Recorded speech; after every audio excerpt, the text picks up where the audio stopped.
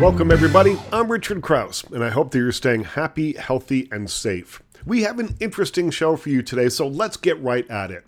Later in the show, we'll meet Professor William Irwin of the King's College Philosophy Department in Pennsylvania. He is a philosophy professor, a literary critic, and a heavy metal scholar. His new book, The Meaning of Metallica, Ride the Lyrics, takes a serious look at the lyrics of metal's biggest band, disentangling double meanings, explaining stories, uncovering sources, and illuminating themes such as hope, despair, rage, resilience, power, liberty, justice, love, death, and don't forget insanity. That's a little bit later on. We'll also meet Vancouver-based 5-time Emmy-nominated songwriter and composer Daniel Ingram. His latest project is the kids show Luna, Chip, and Inky, Adventure Rangers Go, which is available across Canada. We'll get to Daniel shortly. First, though, I wanted to spend some time with Gilbert Gottfried. As you probably already know, the legendary comedian passed away last month at the age of 67. I saw him perform just 2 weeks before he died, and while he looked frail, he delivered a show that was sweet, it was funny, it was also incredibly rude, sometimes all at once, and that was Gilbert's magic. There was no one quite like him, and no one as fearless as he was on stage, or as funny. This conversation dates from the release of the 2017 documentary Gilbert. We talk about the beginnings of Gilbert Gottfried's stand-up career, why he doesn't want his kids to follow in his footsteps, and his legendary telling of The Aristocrats, the filthiest joke ever told in the weeks following 9/11, and how that brought laughter back to New York City. I just wanted to hear his voice again, and I hope you do too. Here's Gilbert Gottfried. You've been doing stand-up since you were 15 years old. Yes. And what pushed you towards that? I mean, we see this in the film, but tell people why you wanted at 15, because I can't imagine. I'm a public person. I speak in front of people. I do that sort of thing. I can't imagine doing what you do, though, getting up on stage, and if it's not going well, my instinct would be to run. My instinct would be to get out of there as fast as possible. At 15... I'm not sure that I would have had the nerve to do it. What got you up there at 15? See, I always say this. It wasn't so much nerve as stupidity. It's like, first of all, having that idea that, oh, I could have a career in show business. That's crazy. Because it's like people say, you know, if your kids want to go into show business, what are you going to do? And it's like, I think like... I could understand if they said, I want to reach into the trash can and take out soda cans and turn them in for 5 cents each. Right. That at least makes some sense. Yeah. Show business doesn't. And it's like, but I was too stupid then to know the odds against making it. And I was too stupid to, know that if they're booing you and hissing, maybe it's time to get out. So I just kept doing it. And it's difficult for people that don't know. I don't think people realize that comics frequently aren't paid, that they're seeing. Oh, yeah. There's a thing called bringer shows where you have to bring 10 people that are all going to order 2 drinks and, that sort of thing. And then maybe you'll get a spot at midnight at the end of the show. There's all that sort of thing. Did you ever give out flyers on the street? Did you ever have to do that sort of thing? No, that thing seemed like it came later on, the flyers on the street. I see that all the time in Times Square and the Village and everything. But, I just remember, like, we used to, like, wait online outside of the Improv to be the first to, get an audition spot. Yeah. And so we did that, and then there'll be like years of just waiting around the clubs where you don't get on at all. You're just there, and you come back home at 4 a.m. or some crazy hour, and no money. Did you feel you were learning stuff, standing at the back of the club watching everybody? I guess so. I mean, you learn more obviously when you're actually on there. Yeah. I guess you learn what not to do by watching other people. Oh, yes. And, I just remember that, like, all those, and what scares me when I think about it I'm like one of those people who's always going, oh, my career's nowhere. It's a mess, blah, blah, blah. And then I always think of all those years at the clubs where there would be, it seemed like billions of people that I saw every single night, also hanging out all night, also trying to get on. And I have no idea where they are. I don't remember their names. Do you think that you were just funnier than they were, or were you more patient, or what was it? God knows. It's really. I guess you could always attribute stuff to dumb luck. Yeah.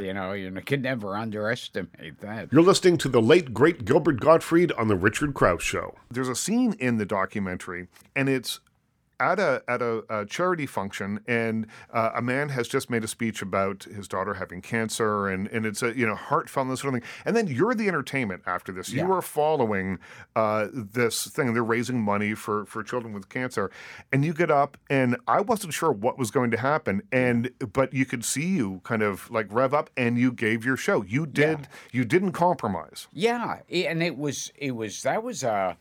That must have been a tough one. That was an extremely tough one because this man got up on stage, did a speech about how his daughter wasn't feeling well. Then she was diagnosed with cancer, how he would drive her to the hospital and everything, and I remember being backstage and thinking, well, I'm gonna go up.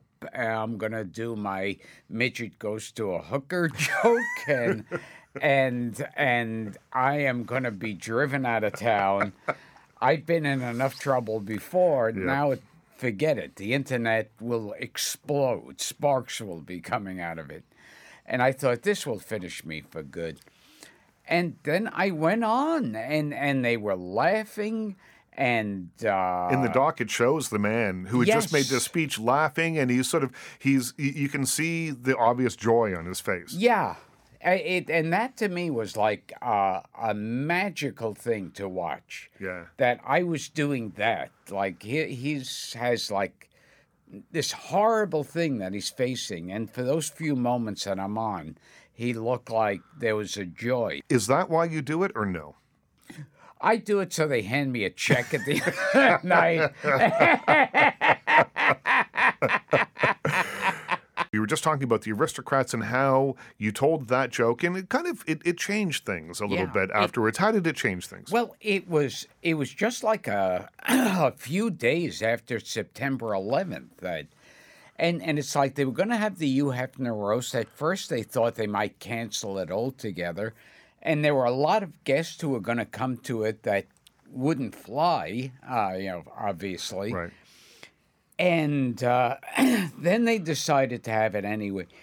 And like the world was in shock when that happened, and particularly New York, where the Hugh Hefner roast was happening, because there was like black clouds floating overhead. And so they were having it, and you could... And I thought, hey, I want to address the elephant in the room, and I want to do something that will, knock people off their seats. And, so I said, I have to leave early tonight. I have to catch a flight to California. I couldn't get a direct flight. We have to make a stop at the Empire State Building. And the audience starts booing and hissing and gasping. One guy yelled out too soon, which I thought meant I didn't take a long enough pause between the setup and punchline.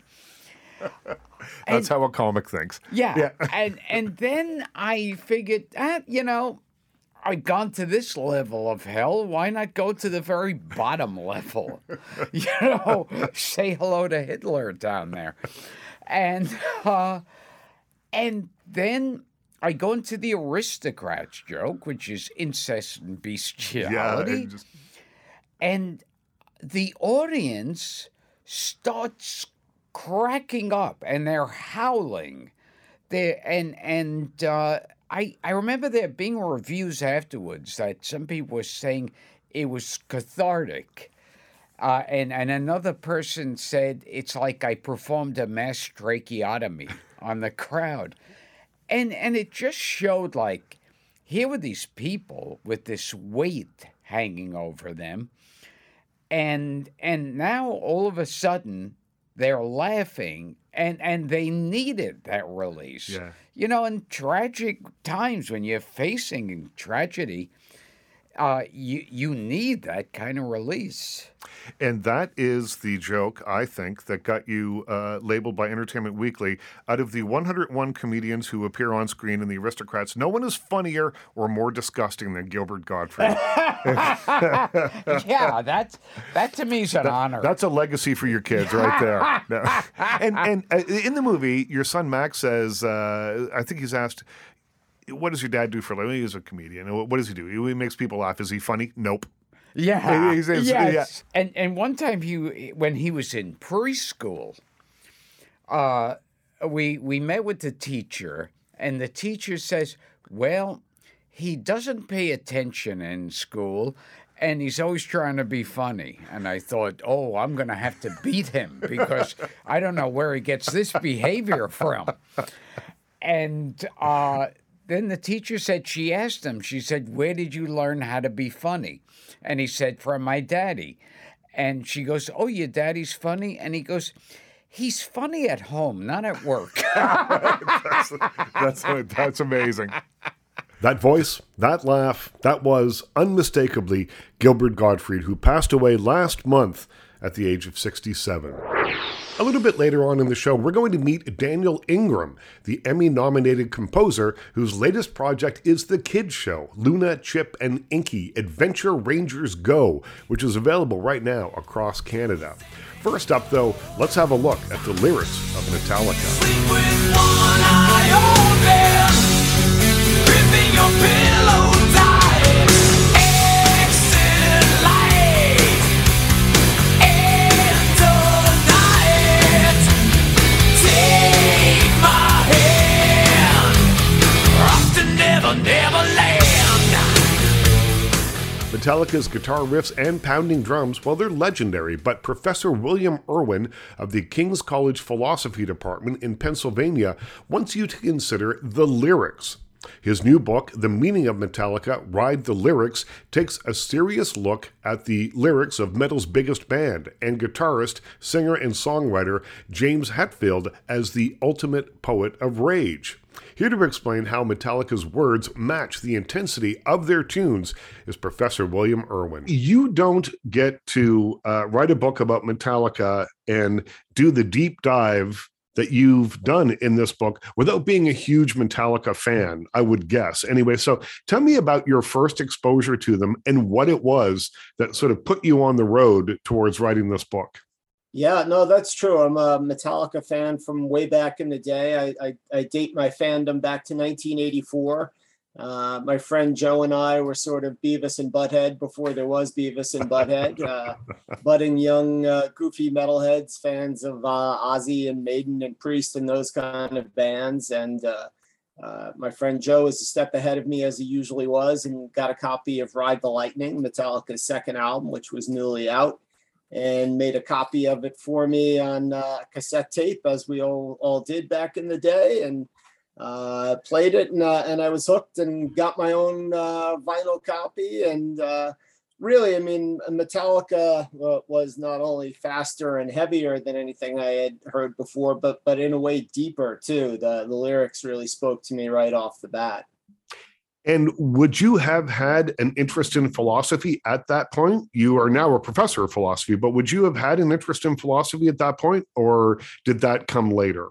Well, I think so, without really knowing what to call it. I was in the middle of an existential crisis without knowing what an existential crisis was. As a young man, teenager, I mean, I was goofy, but I was also morose and sullen and everything else, and pondering the meaning of it all, and that sort of thing. And so, yeah, the lyrics spoke to me as poetry, as therapy, as philosophy. It really was a Swiss Army knife of tools for me.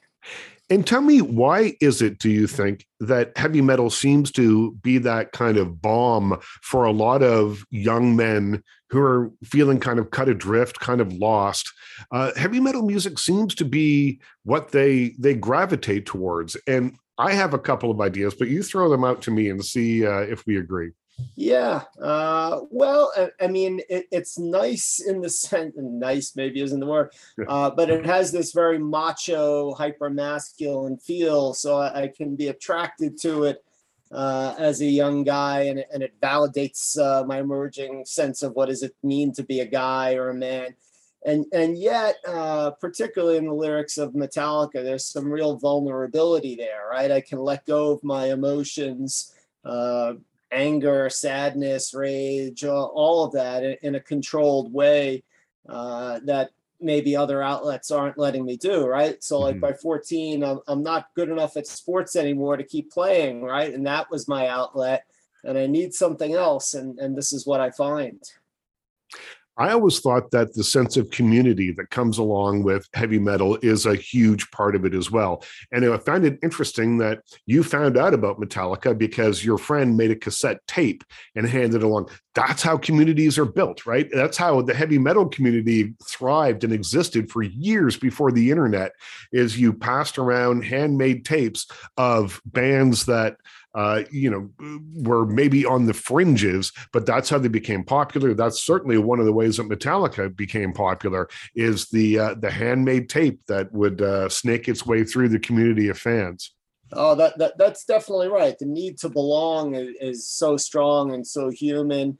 And like I say, if I'm no longer belonging on a sports team, it's nice to belong to a group of fans who bond over something that really has this great emotional resonance, the music. You're listening to Professor William Irwin on The Richard Krause Show. His book, The Meaning of Metallica, Ride the Lyrics, is available wherever you buy fine books. And this book is a personal book. This is your interpretation of the lyrics. You didn't interview James Hetfield. You didn't talk to him. You are applying your own lens to the lyrics, and through your work as a professor of philosophy and as a longtime fan. Tell me about taking that position on this book. I know you've written a number of other books of philosophy about Seinfeld and that kind of thing, but tell me specifically about Metallica doing it that way. Yeah, well, so just to be clear, I would have liked to have interviewed James Hetfield, the primary lyricist, and I did reach out and got a polite no. I was treated very respectfully and politely, but I understand why artists a lot of times don't want to speak on the record about their work and let it speak for itself. And he's a private guy and plays it close to the vest, that sort of thing. So as you kindly mentioned, I have a series of books that connect elements of popular culture like Seinfeld, The Simpsons, The Matrix to philosophy. And I had actually done a previous book on Metallica and philosophy. And those were all group efforts. I got a team of philosophy professors who are all writing together. But this is a very personal book, which I've written all the way through. And I'm taking the lyrics seriously as rock poetry, as one might with Bob Dylan or Leonard Cohen, that sort of thing. Those folks have earned this sort of treatment, and Metallica and metal as a genre tends to be sort of dismissed and not seen as worthy of that. And so I'm trying to give it a treatment that means a lot to me personally, and that does it some justice. I thought of, as I was reading the book and knowing that this was your interpretation of the songs, I thought of what Andy Warhol used to say when people would ask him, what's this painting all about? Or why the repetition? Why are there 50 soup cans in a row in this? And they'd say, what does it mean? And he would say, what does it mean to you? Yeah. And because as the artist, it didn't really matter to him what he thought about it. He knows that. He can internalize that. But he wants people to come to their own conclusions and create their own thoughts on this. And that's exactly what you've done here in this book on Metallica's lyrics. Yeah, I mean, I hope I've done it in a way that doesn't grind axes, or that is so personal that somebody else couldn't find it relatable. My goal was, as a fan, write this being true to the text of the lyrics the way that someone would with poetry or a novel, and put it across in that way. Why do you think it is? And I'm often surprised when people will approach me, because I've written a number of books about popular culture, elements of popular culture as well. And people will come up and say, well, why don't you write about something important? Why don't you write about, Shakespeare? Why don't you write about Renaissance painting? Why don't you write about the important arts? And my response to that is always, well, popular culture is our culture. So that means that it's extremely important. It's the culture that we can touch every single day. And why do you think it is that the lyrics of Metallica, or so often a lot of heavy metal, doesn't get treated with the same kind of respect that perhaps Bob Dylan might, or Leonard Cohen, or any of the Joni Mitchell, any of the others that you just mentioned? Well, I mean, but some of it is generational, right? So, I mean, Bob Dylan just got the Nobel Prize a year or so ago, right? It caught up to him that way. And some of it is a kind of a snobbery, I think, right? I mean, it's sort of ironic. I'm a college teacher, but the college boys, tended not to like Metallica, and it's seen as very blue collar and dumb. And so that there's a real obstacle to overcome that way. That was Professor William Irwin of the Philosophy Department of Pennsylvania's King's College. Find his book, The Meaning of Metallica. Ride the lyrics wherever fine books are sold. Now, do you have young kids at home? If so, a new series might be just the thing you're looking for. Luna, Chip, and Inky Adventure Rangers Go is a new series for 3 to 6-year-olds that's available free and commercial-free across Canada on the Knowledge Kids app and website. Within British Columbia, the series will also be available to watch on television on the Knowledge Network station. Set in the forests, mountains, lakes, and ocean near the fictional town of Eagle Creek, the series is inspired by the rugged natural beauty of the Pacific West Coast. In each episode, the trio of enthusiastic helpers tackle problems in their town, but not before they experience some hilarious flops that require them to look for different ways of unlocking a solution. Creating the music for the series is my guest, Daniel Ingram. He's one of the top songwriters working in children's and family entertainment, and has written songs for Emily Blunt, Zoe Saldana, Kristen Chenoweth, and even Weird Al Yankovic. He's scored hundreds of episodes of television, and his most popular songs on YouTube have over 100 million online views, with a cumulative catalog approaching 1 billion, that's billion with a B, views. Here's a sample of Luna, Chip, and Inky Adventure Rangers Go. We beavers know all about building stuff. Have you ever tried to help, but it didn't go as planned? My tent looks different than the one in the picture. Untangling mistakes can be an adventure. Adventure Rangers Go! Luna, Chip, and Inky, Adventure Rangers Go! Coming soon, only on Knowledge Kids. Daniel Ingram joined me via Zoom from his home in Vancouver. Tell me, what do I need to know about Luna, Chip, and Inky, the Adventure Rangers Go, that will make it appeal to my kids? It is such a fun show. It's got a lot of great, like for this, I think there's things about it that really appeal to kids and really appeal to the parents as well. So from the kids side, you have these 3 really fun lead characters. So Luna's an owl, Inky is an octopus, and Chip is a beaver. And they kind of like look after their town and all of the problems that come up in their town. So they're always going off on new adventures to, save the day, basically. So there's a lot of really fun situations that occur. And of course, from my perspective as the songwriter, there's also a lot of great, they always break into song every episode, and those can be a lot of fun as well. Well, tell me a little bit about writing music for children, which is what you specialize in. So tell me, how is it different, or is it different than writing songs, writing pop songs or rock songs or whatever it might be? Is there a different approach that you take? Definitely. In some respects, a lot of the songs you write for kids will be pop or will be rock songs, or they'll be influenced at least by those genres. The only difference is, especially in context of television or film, you're telling a story a lot of times. So the song is helping to sort of propel the emotional message of that episode. So, it might be someone's feeling kind of sad, and so they're sing a sad song, and that helps communicate that feeling. Or they might just be like having a ton of fun and maybe playing some pranks or something silly, and so that helps boost the energy up. So a lot of my job is to look at the script, look at the story, and say, okay, what does this song need to do to really get from A to B in terms of the storytelling itself? I think when you're writing songs outside of the context of television and film, that's not such a concern necessarily. The song stands on its own. That being said, it's also really important for the song within the show to have a life of its own, to still be enjoyable on its own, and also to keep in mind a little bit of the age range you're gearing to. So not all kids, kids go through many sort of developmental stages. So some shows, the songs might need to be simplified if we're really shooting for like a 2, 3, 4-year-old versus like a 4 to 6-year-old, or a 6 to 9, or 9 to 12, etc. So I think we kind of try to look at like, okay, what is our core kind of demographic age-wise? And then how can we expand the music to kind of encompass that, plus reach a little higher usually, or reach a little lower too. So that's kind of my challenge, is to see, what is something that kids will ultimately identify with, and that won't drive parents crazy.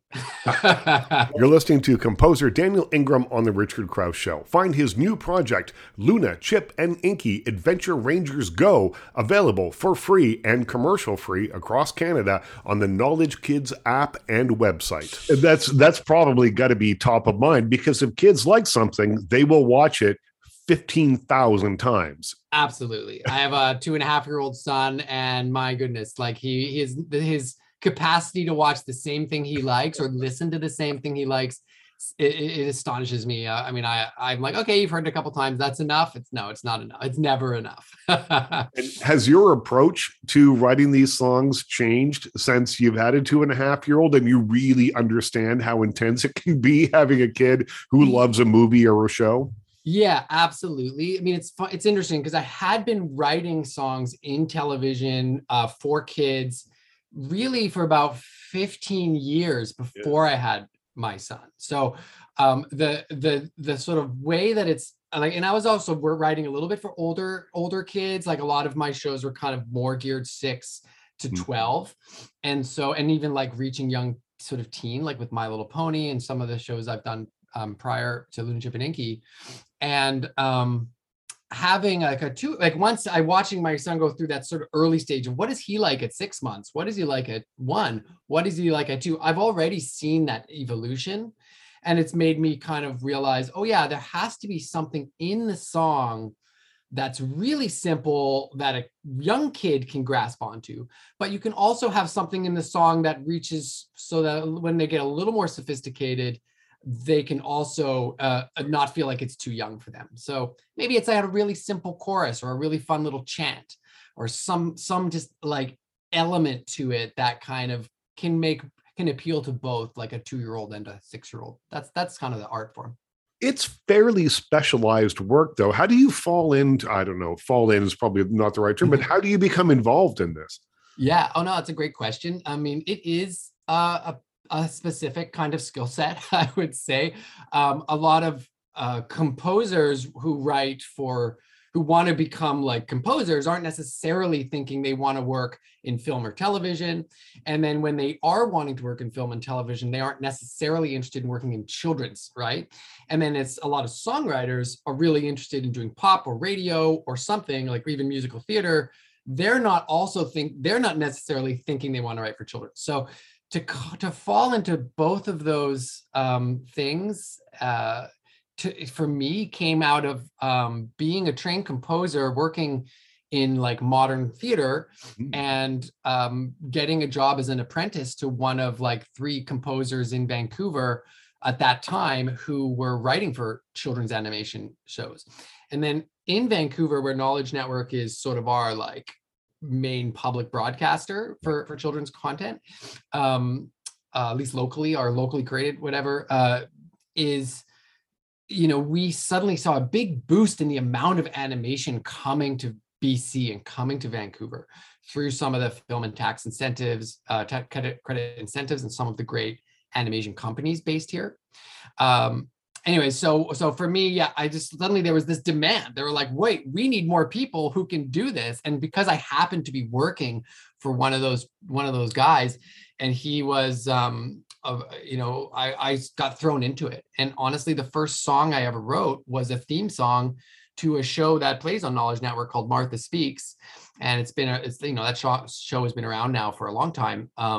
But they were like, hey, you're our composer, but want to take a crack at a song? And I was like, I've never written a song in my life, but let's try this. And it was so much fun, and I just realized that aspect of it was such a joy that I ended up, now I've written, well over 500 songs for children's television. You are listening to Daniel Ingram on The Richard Crouse Show. He is the composer for a new show for kids called Luna, Chip, and Inky Adventure Rangers Go. It's available free and commercial free across Canada on the Knowledge Kids app and website.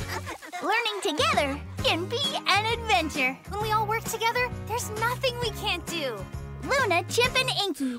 Well, you mentioned earlier the chant, and that seems to be something that is, for my understanding and my ear, I hear that a lot in children's songs because, of course, it's fun, right? You get to sort of chant along and sing along in a way that isn't quite singing; it's chanting. It's repetitive. It's an earworm for little kids, I guess. Yeah. Yeah, I mean, not every human can hear and sing well, and hear pitch and do that well. So the chant can be one of those ways where, like, hey, you know what? It doesn't matter how well you sing, you can join in on this song and not worry about it.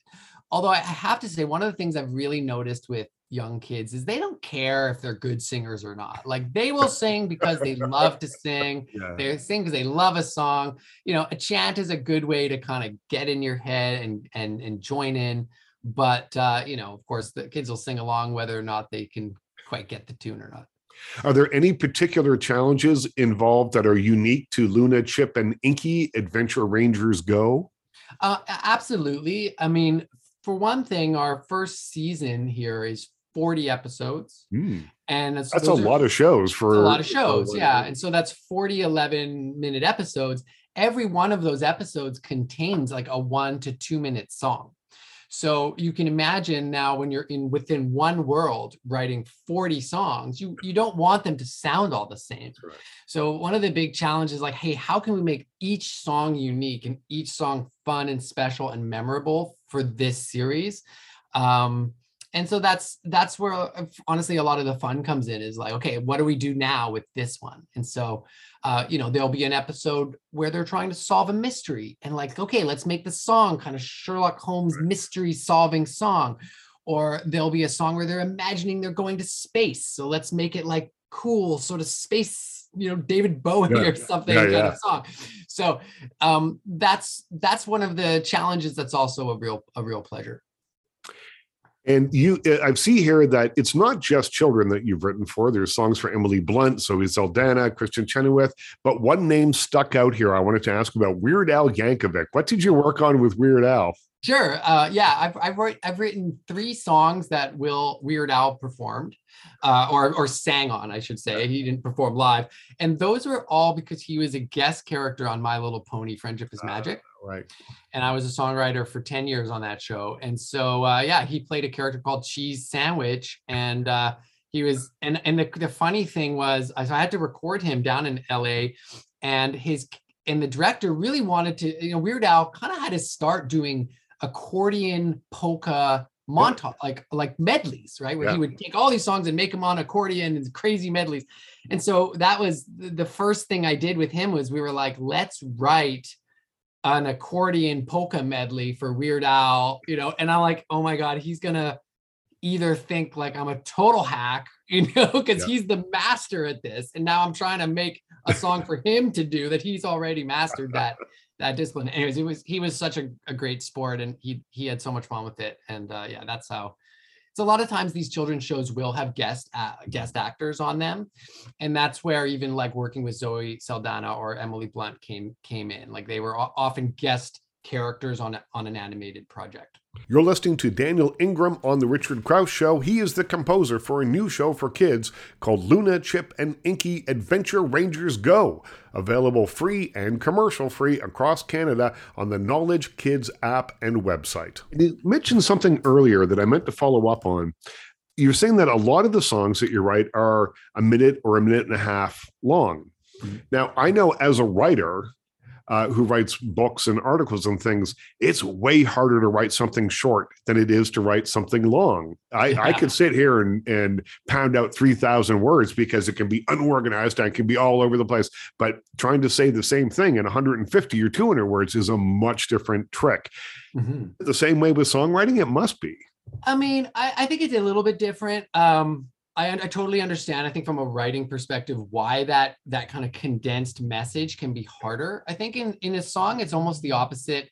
The first minute is like really the first 10 seconds is almost the hardest part, because that's just like, where is this song going? Once you get like the train on the tracks and it starts heading in a direction, now your options become more limited. So as a typical song is organized in sections. Now a lot of these rules are broken all the time, but you say you have an intro, a verse, a chorus, let's just say in the most simple context.